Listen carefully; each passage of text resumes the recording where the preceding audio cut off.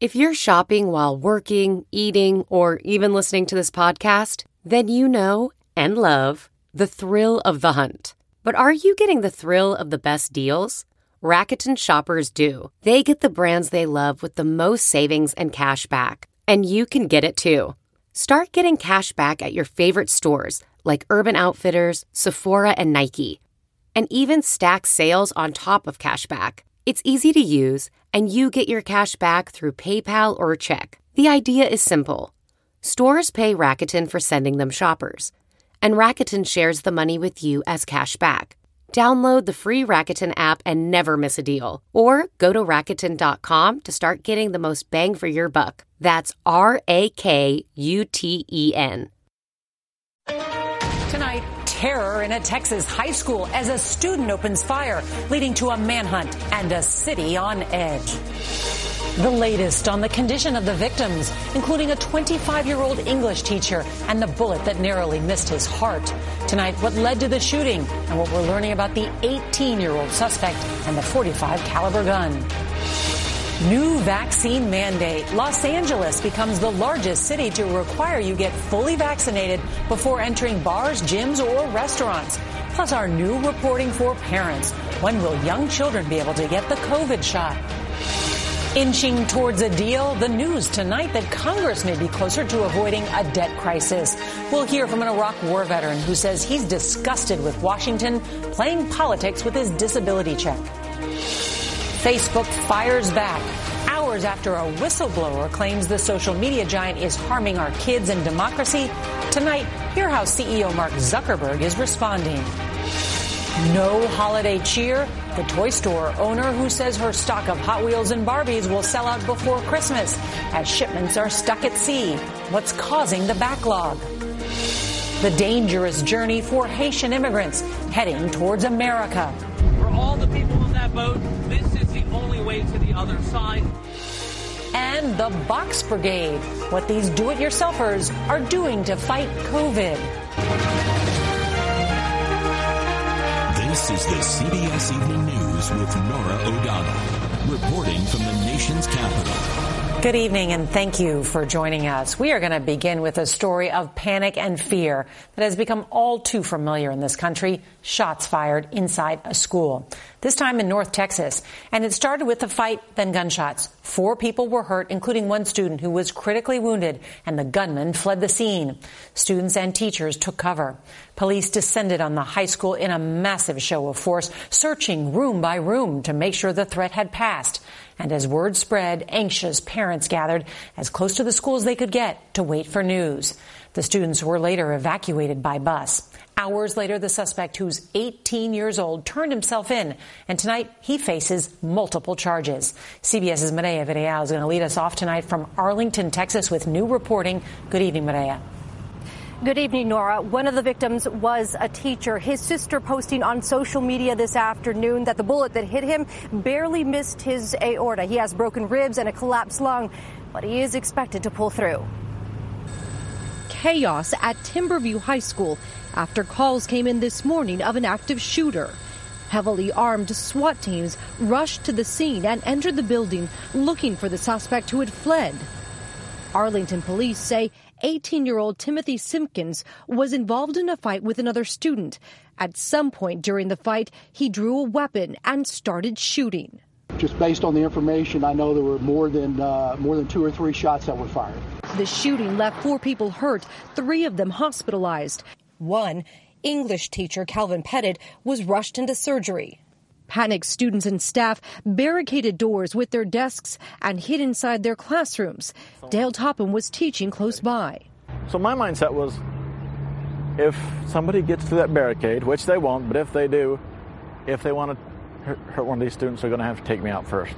You can see the fear in this conversation between a student and her mother, saying, "Mom, there's a shooting. Please, I'm scared." So far this year, there have been 21 school shootings, 80 since 2018. Last year, during the COVID-19 pandemic, when most kids were doing remote learning, there were 10. After a short manhunt, Simpkins turned himself in with his attorney this afternoon. The weapon allegedly used in the shooting found 2 miles from the school.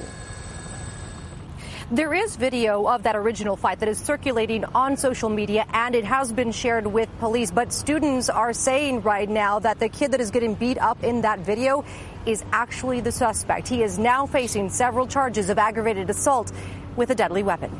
Norah. Maria Vidal, thank you. Well, in a visit to Chicago on Thursday, President Biden will talk about the impact that COVID vaccine mandates are having. With new cases, hospitalizations, and deaths all slowing in recent weeks, the administration is also underscoring the need for rapid at-home COVID tests. We get more on this from CBS's Omar Villafranca. While COVID cases and hospitalizations decline nationwide, the demand for at-home tests is surging.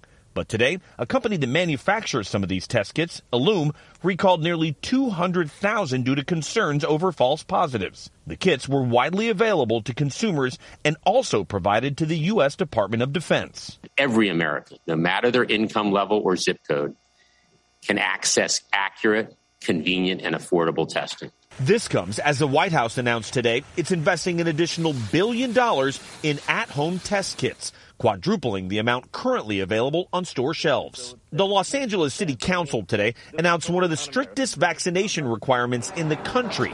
As of early November, customers must show proof of full vaccination to participate in many indoor activities. I know we're in a different time right now, so it's like we have to do what we have to do right now. Kids still make up more than a quarter of new cases.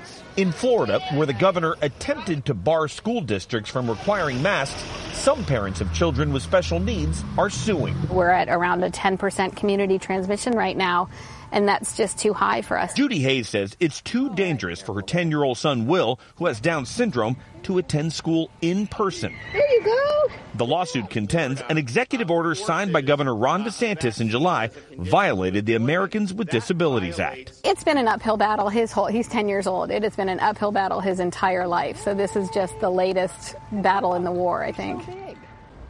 We reached out to the school district, but they won't comment on pending litigation. An FDA advisory committee is scheduled to meet on October 26 to discuss vaccines for kids between the ages of 5 and 11, which means we may see those shots roll out around Halloween or early November. A spokesperson for the American Academy of Pediatrics says those shots could roll out at pharmacies, vaccination clinics, and hospitals, which includes pediatric offices. Norah? Well, certainly before Thanksgiving. All right, Omar Villafranca, thank you. Well, tonight as America inches closer to a catastrophic default, there is news about a possible deal in the Senate, and it can't come soon enough. The Treasury Department warns it is running out of ways to pay the nation's debts in 12 days, and inaction from Congress could be disastrous. CBS's Nancy Cordes reports. With Washington hurtling toward insolvency, Republican leader Mitch McConnell offered a surprise concession. He said his party would let Democrats raise the debt ceiling short term for about 2 months. Why should we accept any part of a BS offer? McConnell's new offer came as President Biden poured on the pressure. It's about paying for what we owe. Enlisting major banking CEOs to help sound the alarm. We are starting to experience elevated volatility in the markets. But the cascading effects in the ensuing weeks could go anywhere from a recession to a complete catastrophe for the global economy. And I don't know why anyone would take a chance like that. Defaulting could also disrupt Social Security payments for nearly 50 million seniors and military benefits for 2.5 million veterans. Why? Louis Franklin served 2 tours in Iraq. There's no reason for it other than it's a giant chess game that the Senate and the House play, and we're the ones who pay the price. It sucks. Republicans say they don't want default. They're just trying to highlight the Democrats' multi-trillion-dollar plans for new social programs. I'd kind of like to know how much money they intend to spend. And they don't want to say that because I think when they do, the American people are going to be the first ones to object to it. Tonight, Democrats appear to be leaning towards accepting this GOP deal and raising the debt ceiling temporarily. If they do, then the nation will be able to pay its bills for now, but we'd likely be watching this exact same fight play out a month from now, Norah. Nancy Cordes at the White House. Thank you. Facebook CEO Mark Zuckerberg is hitting back after that scathing testimony from former employee Frances Haugen Tuesday. In a note to staff, not publicly, the company founder wrote that Haugen was painted a false picture, he said, adding it's difficult to read the allegations about how Instagram impacts young people. Now, as Congress weighs how to regulate the social media giant, CBS's Chris Van Cleve tonight has a look at potential solutions. I was comparing it to myself. Teens like Jada Bromberg are at the heart of the debate over Facebook. She started using their Instagram app at 13. Without realizing it was happening, she says the app was contributing to feelings of depression. But looking back at it now, I can realize how social media definitely kind of put some of that in my head. While Facebook CEO Mark Zuckerberg says its research about the impact on teens is being mischaracterized, calls for change are getting louder. What I want to see is action in this place. Congress is weighing how to regulate social media. Whistleblower Frances Haugen Tuesday. We can afford nothing less than full transparency. We shouldn't have to wait for the whistleblowers to whistle before we understand what is actually happening on these platforms. Nate Persley runs the Stanford Cyber Policy Center and has proposed legislation to require social media platforms to give researchers access to how they operate. One of the interesting things about Frances Haugen's testimony is that it offered a rare window into the inner workings of Facebook and what's actually going on the platform. And until we get greater transparency from the companies, we can't legislate in any responsible way. Facebook says it supports additional federal oversight. Do they really support more regulation? I think they do. I think that Facebook is at a position right now where they want somebody else to solve their problems. Norah, Congress is looking at a host of options, and that includes placing limits on political advertising and marketing directed at kids. In the longer term, there's talk of allowing social media companies to be sued over content their systems amplify. But Norah, Congress has been talking about regulating social media for years, and they're yet to do it. And Congress seems to have trouble doing a lot of things lately. All right, Chris Van Cleve, thank you. Well, tonight, there are growing concerns we could see empty store shelves this holiday season. A lot of shipments remain stuck at sea because of supply chain issues. So who's to blame? And what's being done to fix it? CBS's Carter Evans went looking for answers. Normally you have more Barbies? Yes, normally the whole thing is Barbies. Holiday sales are high stakes for the Game Chest toy store. So do you think Hot Wheels are going to sell out this year? They're absolutely going to sell out. If you want a train for Christmas? Buy it now. Store owner Miriam Al-Hamami says almost all of her toys are already out on the floor. She started ordering for the holidays in March. So what happens when the stuff on your shelves here sells out? I don't have anything to replace it with. New orders likely won't arrive by Christmas. That's because goods made overseas are spending a record amount of time in transit. Cargo ships are crowding ports from New York to Los Angeles, where 250,000 containers are currently floating off the coast, according to LA Port Director Gene Soroka. These stacks of containers seem to be growing. There's no room to put this cargo. Our docks are full. People need to come and pick up their cargo. Only half the truck drivers registered to do business here visit us at least once a week. We need more drivers on the job. Trucker George Anaya says the port needs to move faster. You had an appointment at 7 p.m. to pick up a load. Yes, I didn't get out of there until about 2 a.m. Before this year, how many loads a week could you pick up? About 20 or so. And how many now? About 6. The Port of L.A. does not operate around the clock like ports in other parts of the world. President Biden has said he'd like to see the ports operating 24 hours. Why isn't that happening? You've got so many nodes of the supply chain that have to get on the same schedule. If we can get the warehouses to open around the clock, that would be important to us. 40% of Al-Hamami's business depends on holiday shopping. It's tough as a consumer because I also am going to celebrate Christmas. And it's tough as a business owner. It's gotten so bad that some large retailers are going to extremes just to avoid the logjam here in Los Angeles. Companies like Walmart have chartered entire ships to deliver goods to less congested ports. Of course, that adds tremendous costs that small businesses just can't afford. Norah? Yeah, hurting small businesses. Carter Evans, thank you. Well, tonight we're learning more about that ISIS suicide bomber behind the deadly attack at the Kabul airport. CBS News has confirmed that the terrorist had been freed from an Afghan prison just days earlier by the Taliban. He was among thousands set free as the U.S. withdrew from Afghanistan. 13 U.S. service members were killed and 18 wounded in the attack. More than 7,000 Haitian migrants who entered the U.S. in recent weeks have now been expelled. But that is not stopping many who are risking their lives to travel thousands of miles from South America to the U.S. CBS's Manuel Bojorquez met some of them on the Colombia-Panama border, where hope and hell collide. The scores of migrants who have set up camp along the Caribbean town of Necoclí are among the estimated 16,000 waiting in Colombia to head north. Leonel Nelson fled disaster-stricken Haiti years ago to settle in South America, where jobs, he says, have dried up. He cannot take his wife and infant daughter back to Haiti, he says. You have nothing. Nothing in Haiti, no work. Their goal is to reach the U.S. Deportation. Es un temor grande. It's a big fear for you. As they finally get seats on the ferry, we followed along to the other side of this bay, the next step in the trek north. For all the people on that boat, this is the only way to the other side, a 2-hour journey across the bay to Acandí. So the boats just arrived on the other side, and these are all part of the smuggling operation, taking them from this boat to dry land. Nelson and his family turned themselves over to a band of smugglers after negotiating passage along the only land route into Central America. They are taken on dirt bikes, an hour ride through the countryside. ¿Cómo está la niña? How's the child? Your girl, how is she? Okay. She looks a little scared a little bit. Miedo un poquito. Sí. To a smuggler's camp on the edge of the jungle. This is it. From here on out, it's all by foot, and it's all through the jungle. To reach Panama, migrants risk robbery, rape, and death crossing the Darien Gap, a lawless 60-mile stretch of jungle considered one of the most dangerous in the world. At the camp, this smuggler told us roughly 600 people a day pass through, some dehydrated, hungry, and sick.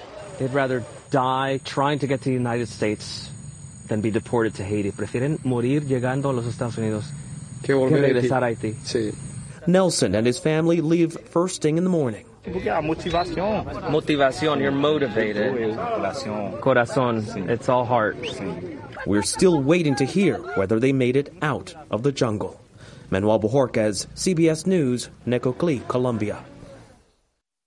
This episode is brought to you in part by Audible, your go-to destination for thrilling audio entertainment.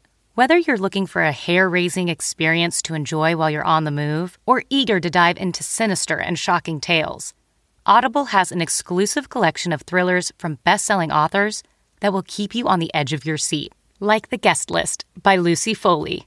Experience stories like never before, where every chilling detail is brought to life by captivating sound design. Plus, as an Audible member, choose one title a month to make yours forever. And now, new members can try Audible free for 30 days. Just visit audible.com/WonderyPod or text WonderyPod to 500-500. That's audible.com/WonderyPod or text WonderyPod to 500-500. Tonight, the Coast Guard says some of the crude oil that spilled from a pipeline in Southern California is breaking up naturally in the surf.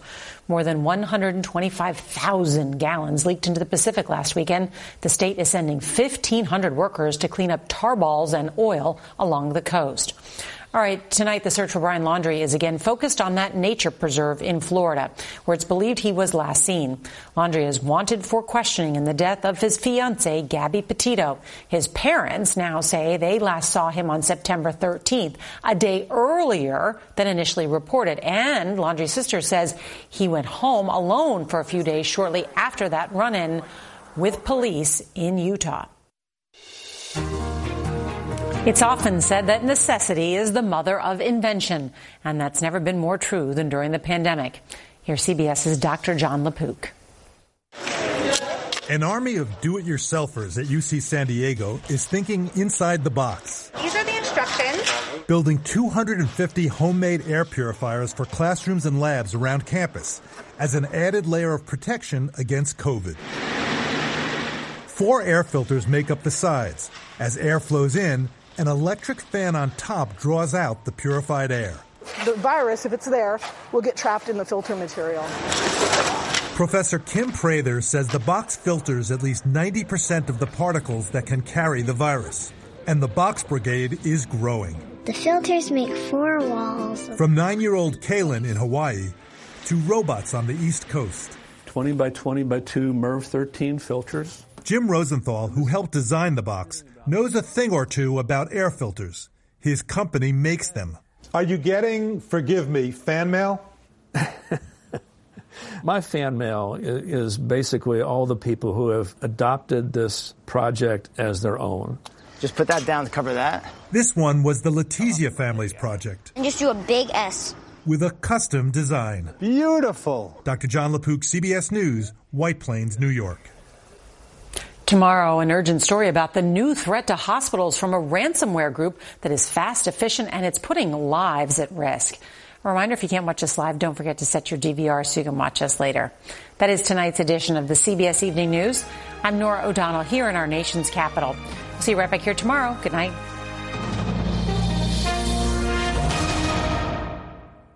Get one of the most successful broadcasts in television history on your schedule with the 60 Minutes Podcast. Hard-hitting investigative reports, news, and culture maker interviews, and in-depth profiles are waiting for you in every episode. Listen to 60 Minutes ad-free on Wondery Plus.